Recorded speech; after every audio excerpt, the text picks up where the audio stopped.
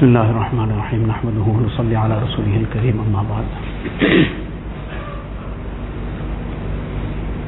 On the very great occasions like the occasion of Laylatul Qadr, and Allah Ta'ala knows best whether even tonight could be the night of Qadr.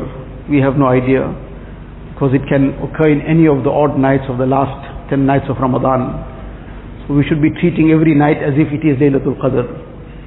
So in any case, on very great occasions like these, Laylatul Qadr, likewise the 15th night of Shaban, Allah Ta'ala showers down His forgiveness, and a great number of people are forgiven with the mercy of Allah Ta'ala.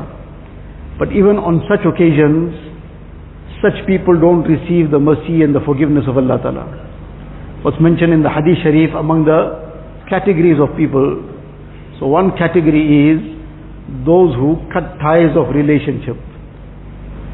Now, this is a very important aspect in Deen, and this has been very greatly emphasized in the Hadith by Rasulullah sallallahu alaihi wasallam. In one Hadith, Nabi sallallahu alaihi wasallam mentions about the skinship, family ties, relationship, that ar-rahimu mu'allaqatun bil arsh, that the skinship, relationship, family ties, Allah Ta'ala has blessed it with some form of some sort, and this is suspended by the throne and by the arsh of Allah Ta'ala, and it keeps making dua, and the dua it makes is man wasalani wasalahullah wa man qata'ani qata'ahullah. Ya Allah, the one who maintains me, Ya Allah, you maintain him, and the one who cuts me off, Ya Allah, you cut him off.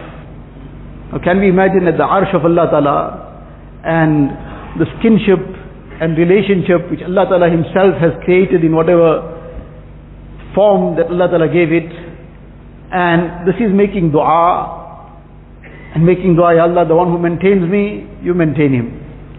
So if that dua gets accepted for us at that point, what we have anything to then be still in need of? And Allah forbid we get cut off at that point, then what's going to save us? So this is a very, very important aspect in Deen, and especially on these occasions, we don't want to get, nobody wants to get deprived of the mercy of Allah Ta'ala, of the forgiveness of Allah Ta'ala. All it takes is just a little bit of courage, just to take a step forward. Doesn't matter who's right and wrong sometimes in most of these things, we're never going to get to the conclusion.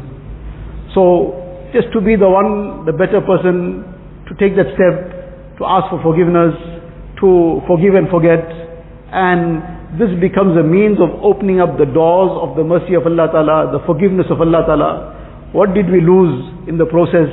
We lost nothing. And what did we gain? We gain what is priceless. The whole world can't pay for it. So these are occasions to take the benefit of these special moments and clear out these obstacles from the way and take the special mercy of Allah Tabaraka wa Ta'ala. Allah Ta'ala give us tawfiq.